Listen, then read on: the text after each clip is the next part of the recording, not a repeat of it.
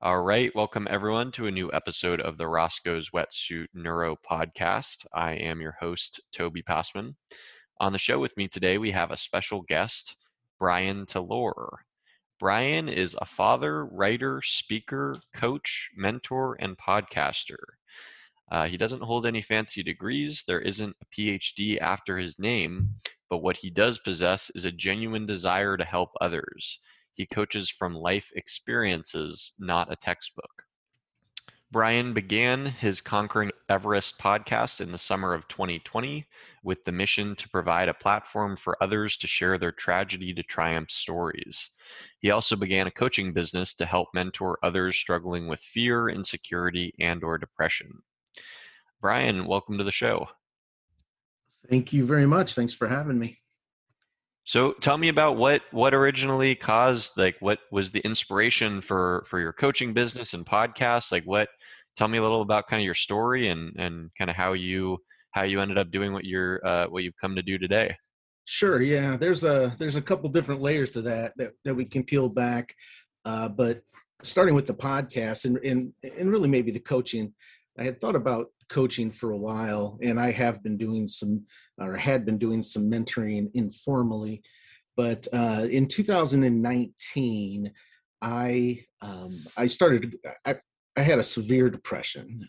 It just kicked in almost as if, out of the blue, even though as I've gone back and I've kind of looked at my past and written my story and told my story, I could see where for most of my life I have had depression, but I've been masking it, or I had been masking it with whether it's work or relationships, whatever I could, just to not face the fact that I was depressed. But in 2019, I began having suicidal ideations, and the depression got really real to the point where I was having a hard time getting out of bed and a hard time going to work and just doing the things that I needed to do. And so what I decided that would be the cure for this is I said, well, you know what? If I'm busy, it'll just stay in the background. And so I was working. So most of 2019, I was working from about 8 a.m. to about 10 p.m. And then I would come home and attempt to sleep, but usually couldn't. And it just got really bad. In 2020, I had a day job that something transpired between me and my boss. And here came back the depression. It came back even harder and stronger than it had done in 2019. And once again, I found myself contemplating suicide. The difference is on March 5th of 2020, I actually came very close to attempting suicide. I was driving home from a dentist appointment, and I was on the interstate, and I had a good speed going. And of course, all the irrational thoughts are going through my mind. And I saw this big chunk of concrete, like as if they were getting ready to do some construction. So they were setting out these big concrete barriers. And I said to myself, it would be really simple for me to hit the gas, unbuckle the seatbelt, and just be done with this. I don't have to feel this pain. I don't have to go through this anymore. But as I sped up my truck and as I started to unbuckle my seatbelt, a voice of reason popped in my head, and it said, get help, just go talk to somebody. So I slowed down, I rebuckled my seatbelt. I was crying, I just burst out emotionally because of what had just about transpired. And so I ended up, we have something around here called prompt care. So when you can't get in to see your doctor, you can get in to see a doctor, but they're not really equipped to handle mental health. And so I'm sure the poor lady, she was a volunteer and older. She was probably freaking out when I came in, because here's this, grown man, and I'm pretty big, and I'm coming in and I'm crying. I'm just asking for help. I'm pacing, and they finally got me back. I saw a nurse, and they got a crisis counselor in, and she said, listen, I think you need to be hospitalized, but I'm going to leave that choice up to you. And I said, okay, I'll do it, because at this point, I don't trust myself. If I leave here and just go on my own, I don't think I'm going to make it through the day. That's how I felt. And so I voluntarily got hospitalized, went to a facility that specialized in mental health, and that was probably the best thing that happened to me. It was a bit scary, you're locked up, right? It's kind of like prison, but it not as, you don't have to worry about anybody coming after you or anything like that, but you are confined and limited to what you could do, and got to sleep with the door open and all that. But as I got in there and I started to meet folks, and I slowly began to realize that, yes, I'm broken, but there's a lot of other broken people here. So, like, I'm not alone. And that was the first time, I think, in my life that it processed mentally that I'm not alone in this battle. There's all these other people that I'm now surrounded with, that are going through their own battles, own similar battles, whether it was with addiction or suicide, or just mental health in general. And as I got to know these folks, and we prayed together, and we laughed together, it really changed my thinking. Now, when I got out, I was still depressed. I still was battling. I was still trying to get the medications right from my doctor, but I had a new sense of purpose, where I'm like, you know what? I need to open up an avenue to let people know they're not alone. And that's how the podcast was born. And then ultimately I decided I would do some coaching as well, life coaching, just to help anybody that might be going through similar issues such as I did. Or the other thing was fear and insecurities, which I feel is more my forte than anything. But so that's kind of a long way to get to a short story. But as we go back and peel back the layers, there's I think you could start seeing where the mental health issues developed.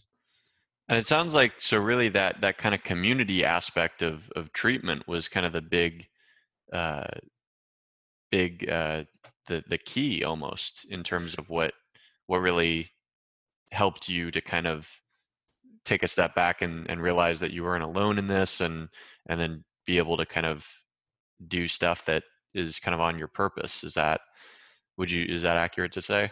Yeah, I would say that's very accurate, because when I was going through, so in 2020, when I started having some issues at work, I was I was made to feel like I was crazy, like I was going crazy.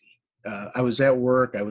I would be emotional randomly. I'd be sitting there working, be fine, and then I would just break down, or I would have a panic attack. I started having panic attacks, and I'd end up in the bathroom stall, sitting there just crying. And I felt like, I'm like, what is going on? Because I had never experienced this amount of emotion before, and I just, like, I'm going crazy. And I didn't want to admit it, because there's a stigma, and at least in my mind, there's going to be a stigma. They're going to call me crazy. My boss was already alluding to the fact that I might be crazy, with some of the things that she was saying. But yeah, once I got in and I got around these other people, I didn't care. Like, my problems, I mean, they were still there. I was still depressed. I still had anxiety, but I was really more concerned with everybody around me. I wanted to hear their story. I wanted to pray with them. I wanted just to laugh or cry with them, whatever the case may be. And it's tough, because they tell you, don't get attached to anybody here, because you don't know who they are outside these doors. So it's not like you're making long-term friendships that you're going to follow up with. I was there for 5 days, and that's, I haven't talked to anybody that I was in there with since. But yeah, that sense of community, that sense of belonging, and just really knowing that there's others in this world that need help. And I think once you, at least for me, when I saw it that way, I was like, my problems really aren't that big, because I got, my life is pretty good. There's nothing I can complain about. Right, right. Do you feel that just kind of like the stigma surrounding mental health was what kind of caused you to maybe not have those conversations with just past people in your life, um, Yeah. and it had to end up being the people that you met, like at the treatment facility?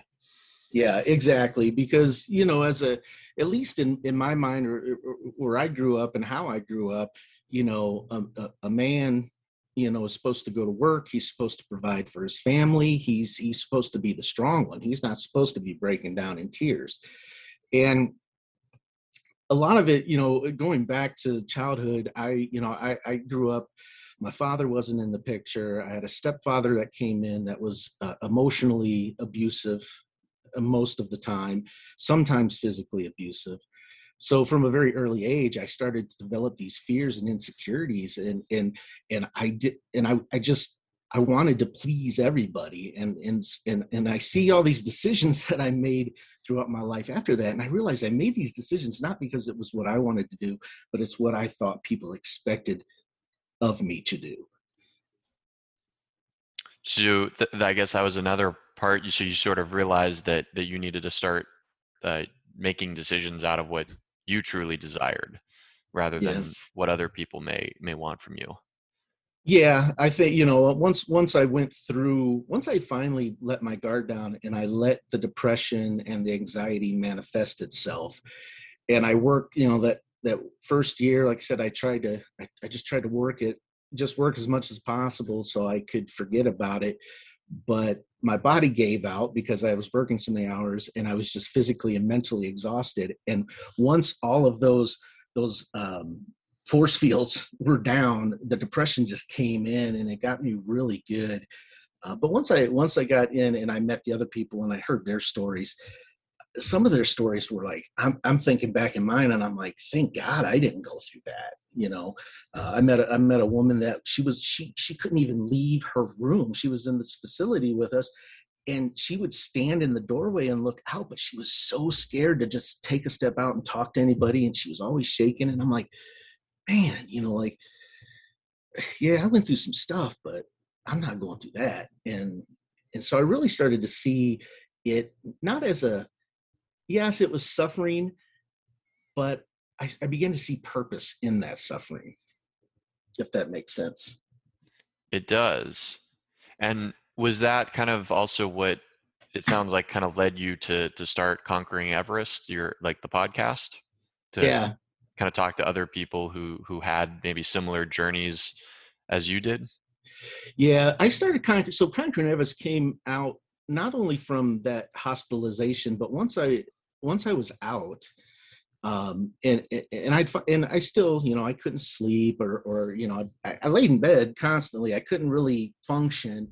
Um, but I would find myself up at like 3 o'clock in the morning and I'd be looking for something that's on YouTube or a podcast or anything that would just give me that feeling. I had that feeling of safety and community that I had in the hospital, and I couldn't find anything. I just could not. Everything I found was experts that were telling me, get up and exercise, or, eat right, or do this. And I'm like, yeah, I know what I'm supposed to be doing, but I can't physically or mentally get myself to do that.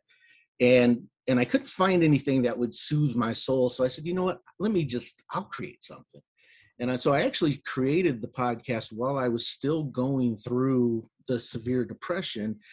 And I even a few of the first couple episodes, I believe, I recorded while I was depressed. I had no idea what the podcast was going to be about. I just wanted to be a voice, a comforting voice to reassure whoever's out there, whatever their struggles were, that they don't have to go through it alone. And it's, over time, it's turned into, it's taken on a life of its own. But yeah, I just said, you know what, I'll just start where I'm at. And it wasn't until 2021, like January, that one day I finally woke up and I felt good. And yeah, there were some things that led up to that, because I started setting little goals, like get up tomorrow and take a shower. And if I did that, hey, that's a victory, man. You rocked it. Um, don't don't binge eat tomorrow. If I could eat healthy and not binge eat, that was a victory. So I just started adding these little small victories up. And finally I got to a point where I woke up and I felt great and I was ready to take on the world. Tell me about like what have been some of your favorite favorite episodes of the podcast to record? So I've had guests on from all kinds of backgrounds. I've had MMA fighters. I've had a jiu-jitsu artist on. I've had I've talked to somebody that struggled with addiction. Folks that found themselves the same situation I was in. They were facing depression and looking for a way out. As far as there's a couple that pop into mind that are probably some of my favorite. A fellow by the name of Jared, he's a jiu-jitsu coach, and he didn't have too troubling of a background. I mean, he kind of had things stacked against him, but he's just embraced success, and his success comes from within, right? He's not looking for a ton of money or fame or anything like that. His idea, he wants to help people physically. He wants to help them get stronger and healthier. And if they want to do jiu-jitsu, he wants to teach them jiu-jitsu. He does things like every year around Christmas time, he collects donations to send to troops that are overseas. And he just keeps building on his goals. He sets goals and he goes after it. So he's been pretty. He was pretty inspiring in the way he talked. And I know him personally as well, so I mean, I get that side of it too. But that was probably my favorite episode. That's super cool. So it sounds like all these people are very like kind of vocal and just open about sharing their own challenges with their mental health journeys. Yeah, and that's always one question I ask them when anybody that wants to come onto the show. I always say, is there anything that's off limit? And I prefer there's not, because I want to get raw. I want to get vulnerable. I don't think people are vulnerable enough, and it's that fear of vulnerability that I think really increases the impact of depression or anxiety or whatever mental health challenges you're going through. Now, I'm not a physician, I'm not a doctor, but that fear of just letting yourself be raw, just laying it out there, I think that holds a lot of people back, and it, if nothing else, it slows down the healing. And then tell me about, so with the coaching, the sort of life coaching, what what sort of like clients do you usually work with, and kind of what just how did that start as well? So the Conquering Everest, when I started the podcast, I had been mulling around. So before I went into the depression, so pre 2019, I woke up. I think the first day that I really woke up and I admitted I was depressed, I turned 40 years old. And maybe it was the midlife thing, I don't know. But I woke up one day, and every day I had a routine, right? So I would wake up, the alarm would go off, and then I would sit on the edge of the bed for 20 or 30 minutes trying to think of every excuse possible to call into work, just so I didn't have to get up and face the day. But ultimately I'd get up and I'd do what I needed to do. But one day, what happens, I woke up and I'm sitting on the edge of the bed, and this voice talks to me, right? And not like a literal sense, not like a paranormal or anything like that, but this voice inside my head says, you know what are you doing? Like, think of everybody that's successful: Bill Gates, Oprah Winfrey, whoever, throw whoever you want to out there. They work within the same 24-hour window that you do. The only difference is they're making an impact in their life, and you're sitting here complaining. And so that started the mind moving a little bit. I decided at that point, I'm tired of being afraid. I'm tired of being insecure and always second guessing myself and trying to get it perfect before I did anything. And so I said, you know what, I'm just gonna go out there, and if it scares me, I'm gonna do it. And the first thing I picked was public speaking. And so I joined an organization called Toastmasters, and I started doing some public speaking, and I got real vulnerable. And I just spoke from the heart, and that kind of planted the seed for the coaching, because in the beginning I was mentoring other speakers. So first of all, once I stopped being afraid and I jumped into speaking, I realized I was pretty good at it, and I liked doing it. And so I did it more and more, and my audiences got bigger and bigger. And so then I started mentoring people with their fears, their insecurities, what was holding them back from being their best self. And I was just, and it was informal mentoring. I wasn't charging anything. I wasn't looking for a profit. I was just providing my insights of how I got to that point.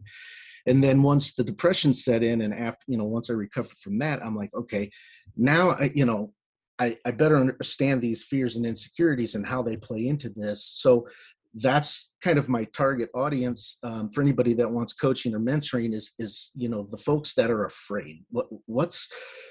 They're not, their life isn't where they want it to be. It could be, they know it could be, they know what they need to do, but for some reason, something's holding them back. So I work with those folks to figure out what that block is, and then really just go and face it head on. And that's kind of where Conquering Everest was born. I gave a talk about overcoming obstacles, and as I was doing some prep for that talk, I was like, okay, I need a story. I need something, like that's not just me and impactful. And I came across an article about Sir Edmund Hillary. He was the first man, along with his Sherpa guide, to actually to successfully summit Everest. And several expeditions before him failed, including himself. He failed. But then he conquered it. And then once he conquered it, everybody started conquering it, right? He had the blueprint, he had the instruction manual, and everybody just copied success. And they started to, pretty soon, thousands, hundreds, and then thousands of people now have successfully summited Everest. I'm not a mountain climber, but those mountains in our lives, fear, insecurity, depression, those mountains can be just as hard to climb and defeat as well. But you know what? The good news is people have gone before us, so we can learn from them and apply those strategies, and then we can conquer. Well said. Thank you. What are some of the common, you talk about kind of fears and maybe limiting beliefs? Like what are some of the common things that you've encountered just in your experience coaching now that you find that a lot of people kind of run into the same sort of obstacles, or are they all different? Is it very unique, kind of case by case? I would say for the most part, what I've found with people, with the people that I've worked with, is there is a deeply seated insecurity. There's a fear. And really, I think fear of failure, fear of being judged, fear of not being perfect. There's a million different ways that fear can manifest itself in our lives, but usually what I find is something, as we trace back the timeline, we look back at their life, and we start to call out different things, and we can find, okay, hey, here was a time where you had to give a presentation in school, and you got up on the stage and your zipper was down and everybody pointed and laughed. Yeah, it hurt that day and you kind of forgot about it, but it's still bugging you. Like, we can pull that out and say that's still something, it's stage fright or whatever. So it's a little bit different for everybody, but I would say the at the very root of it all, there's some sort of fear that's there, that's holding them back. Where do you see like continuing to do the podcast and coaching going forward? Are there other additions that you see with Conquering Everest? Yeah, so definitely want to keep going with the podcast. I enjoy doing that. I enjoy speaking, and so I'm getting back into speaking because for 2 years there, while I was really suffering, I didn't speak. And so now that I feel like I'm recovered to a point and I feel good, I'm looking to build back up my speaking and get out there. I'd like to travel and speak to different organizations or churches or whatever the case may be. I've started writing a book about my life and my experiences, and pointing out all the different times in my life where these limiting beliefs set in, and how that basically led to almost committing suicide. So that book's in the works. and really that's just my mission moving forward is I want to get out there and show people that, you don't have to worry about a stigma. You're not alone. This is something, whether it be fear, insecurity, depression, this is something that you can beat. You can, um, and you can prosper from, despite the setbacks. Awesome. Well, Brian, it's been great having you on the show. And I really enjoyed our discussion today. If people want to find out like more about what your work, where would you direct them to? If they go to conqueringeverest.com, that'll take you to my website. There's a link to the podcast there. There's also a contact form if they'd like to reach out and ask a question or talk about coaching or mentoring. They can also reach me by email, brian@conqueringeverest.com. And of course, Conquering Everest is on YouTube and Facebook. So you just, if you search Conquering Everest podcast, you'll find me on social media as well. Um, People want to reach out. I'm not gonna sit here and charge you for, a little bit of time or anything like that. I want to help in whatever ways I can. So I definitely encourage people to reach out if there's something they're struggling with. Awesome. Well, Brian, any last thoughts on anything related to what we've been talking about today, whether it be with mental health, or the different kind of challenges that we all face? Anything you'd like to say before we wrap up? Yeah, I have a favorite quote, and I don't recall who said it at this point. And of course, it's probably been attributed to a couple handfuls of people. But that where I started my journey of recovery, there was this quote that says, "On the other side of fear is limitless possibilities." And so I would just encourage folks to really take that in, take it to heart, write it down, put sticky notes on your mirrors if you have to, and just remind yourself that whatever you're going through, whatever's going on today, uh, there's a way out. And somebody's conquered that before, and it's not about recreating the wheel. It's just about following others that have found success and getting people in your corner to support you, to encourage you, and to hold you accountable. Awesome. Well, if you guys enjoyed the show, go ahead and like and subscribe to our YouTube channel. We are Roscoe's Wetsuit. And you can also find audio versions of the Roscoe's Wetsuit Neuro podcast available on Spotify, Apple Podcasts, Stitcher, and most other major podcast platforms. Brian, again, I wanted to thank you so much for coming on the show today and sharing your raw, vulnerable story. And hopefully, a lot of people connected with it. So thank you again. Thank you for having me. Absolutely.